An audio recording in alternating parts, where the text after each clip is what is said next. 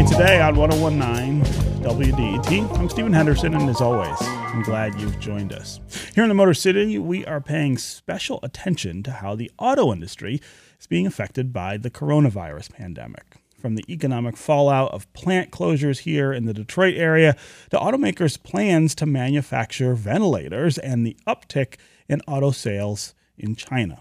We also want to hear from you if you or a family member work in the auto industry. Give us an idea of what has changed for you, how things look from your world as maybe a line worker in one of the plants or maybe an auto executive. What has coronavirus meant in terms of change in your world?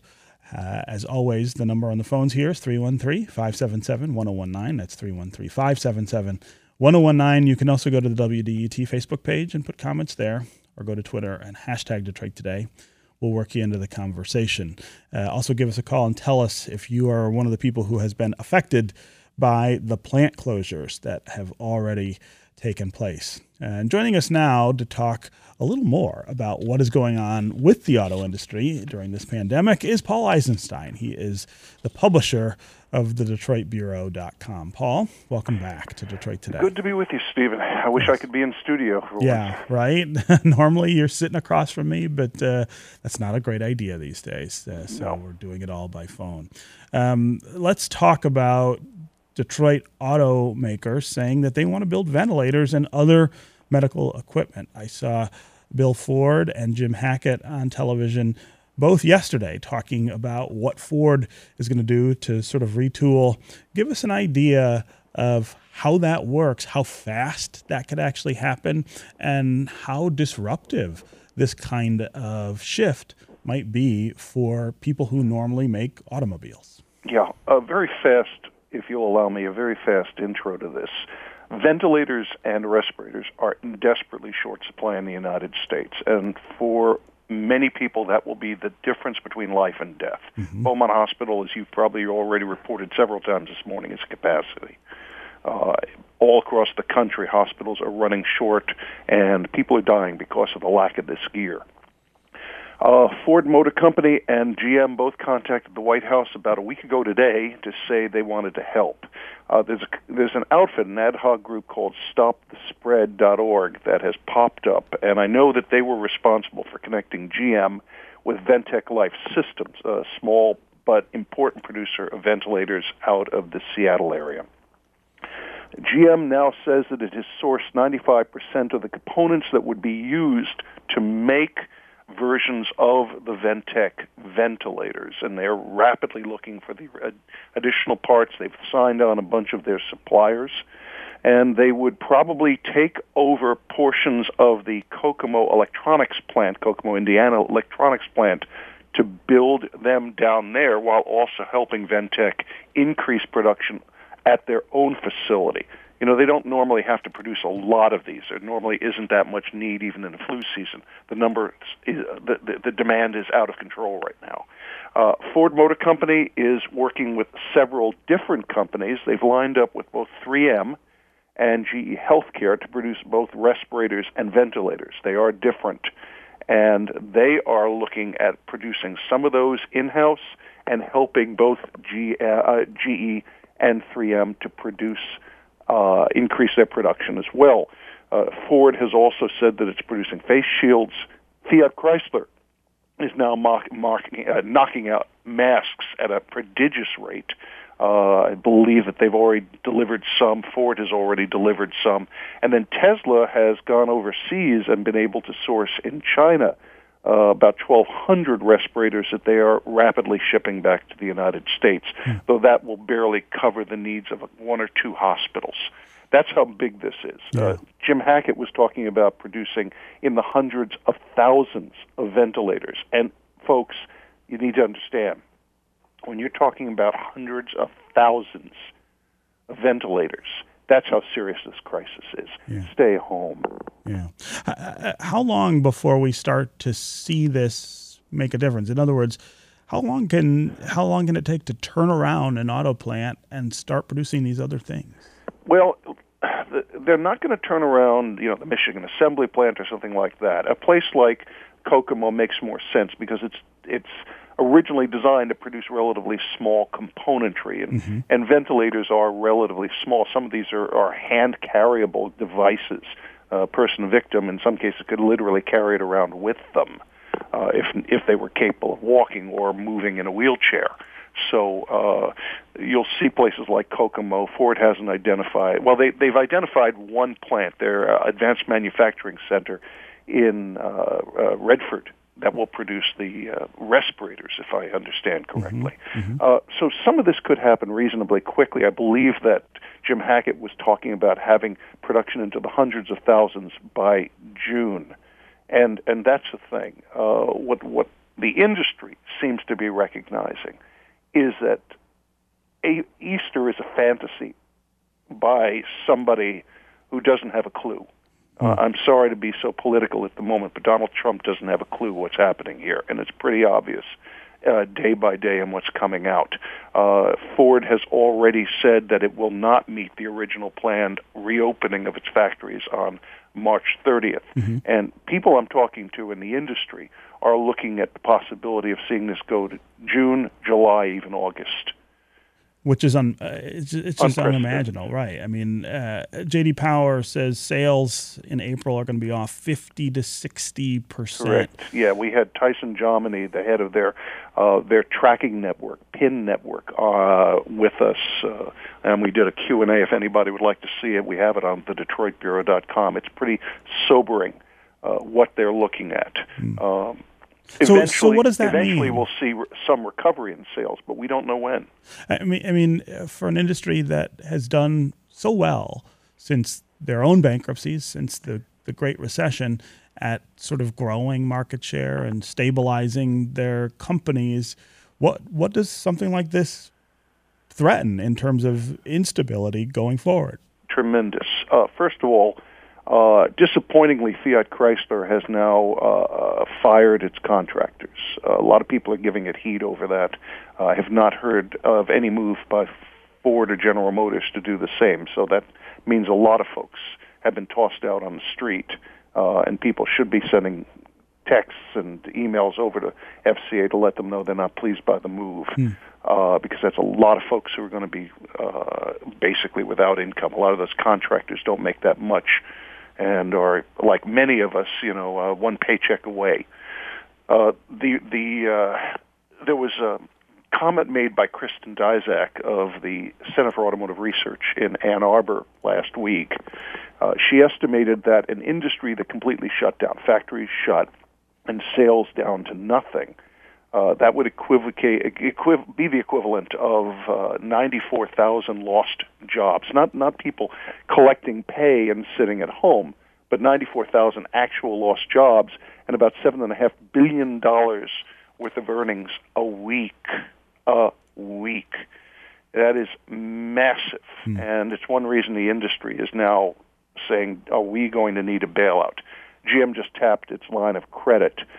I have to say, I am really impressed by what I'm seeing overall. I just took a shot at FCA, but on the whole, FCA, Ford, GM are doing a remarkable job.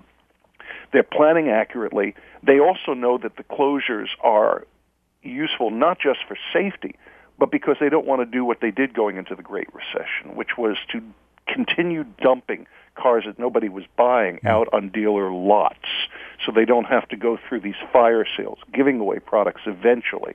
And that's going to be a real interesting question. How much are we down? We know that China could be down by 20 to 30%. The largest market in the world could be down 20 to 30%. And right now, the general consensus is the United States will probably see as much as a 25% decrease in car sales this year.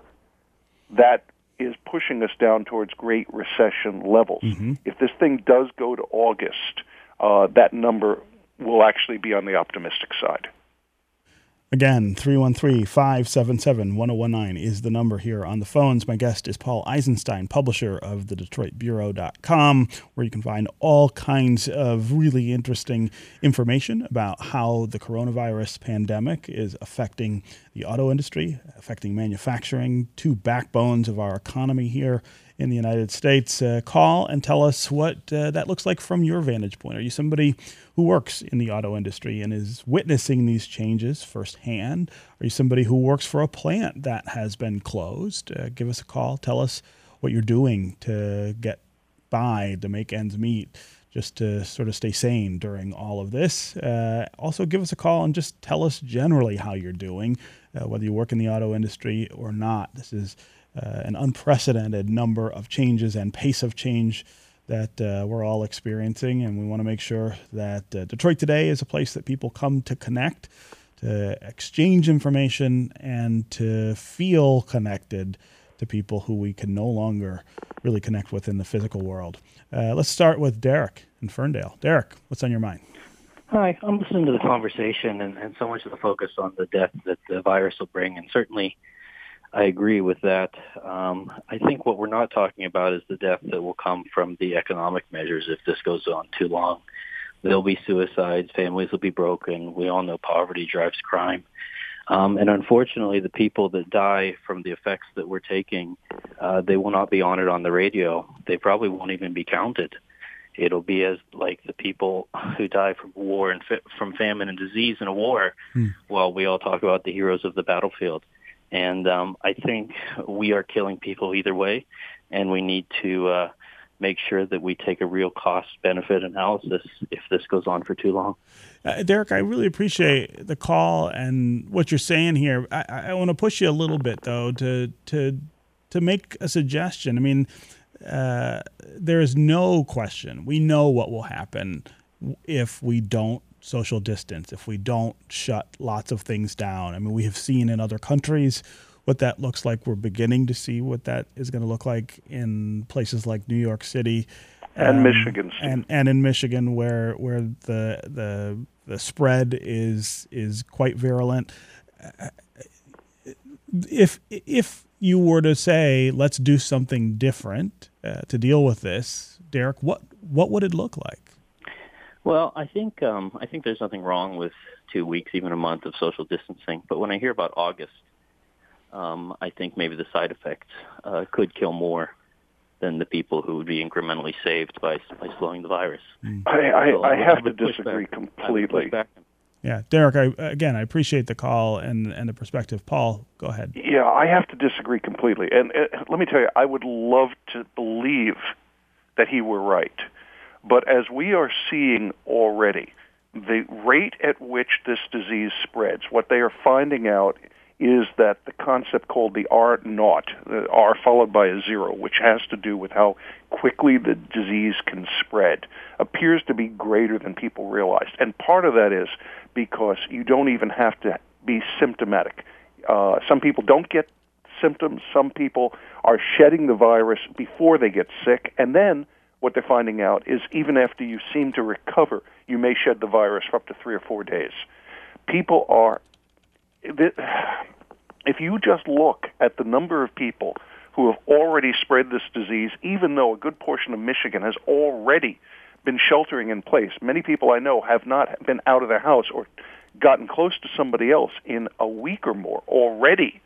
And yet this virus is spreading at an amazing rate here in Michigan. The deaths have gone up, 40-fold in a week? Mm-hmm. Mm-hmm. And you want to have people out, let's say not Easter, let's say even beginning of May. If we still have people who have not been exposed and are still vulnerable to the disease, and you suddenly release everybody, you send them back to the factories.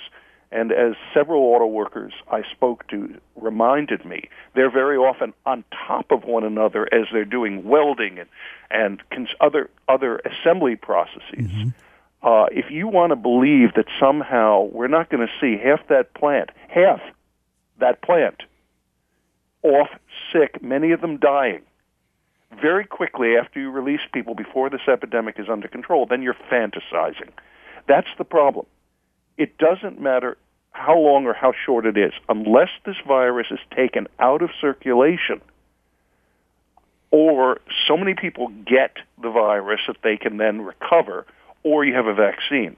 The reality is whenever you do this, You're going to get people sick, and in a hurry, those plants are going to shut down anyway. Yeah. Open it up on April 13th, and by April 20th, they're going to be shut down again because so many of the people working in the plant are going to be sick. Yeah. No, I think there are no great answers to this, but the worst answer, I think, is to rush to say, let's get back to normal, because we know so little about what this will look like on the other side of the initial spread, of the initial deaths, of the massive amounts of sickness. I really don't understand people who are in that space right now. Okay, Paul. Well, I've asked a few people who are talking about this. I said, which one of your parents, or will you volunteer to be the one that dies for the economy? Please raise your hand if you're the one who's willing to go back, fill in a spot, and chance dying. Right. More power to you. Paul Eisenstein, publisher of the DetroitBureau.com. It's always great to talk with you, and I love the information that you were able to share with our listeners today about the auto industry. Well, thanks. I hope I wasn't too negative. The reality is the auto industry and everything else will get back up to speed, Stephen. It's just a question of time and doing it right. Yeah. Be safe, my friend. Yeah, you too. Okay, we're going to take another break, and when we come back, we're going to talk about an effort here in Detroit to help small businesses through this crisis. We want to continue to hear from you as well. Mark in Ann Arbor, Bernadette in Old Redford, Watts in Clinton Township.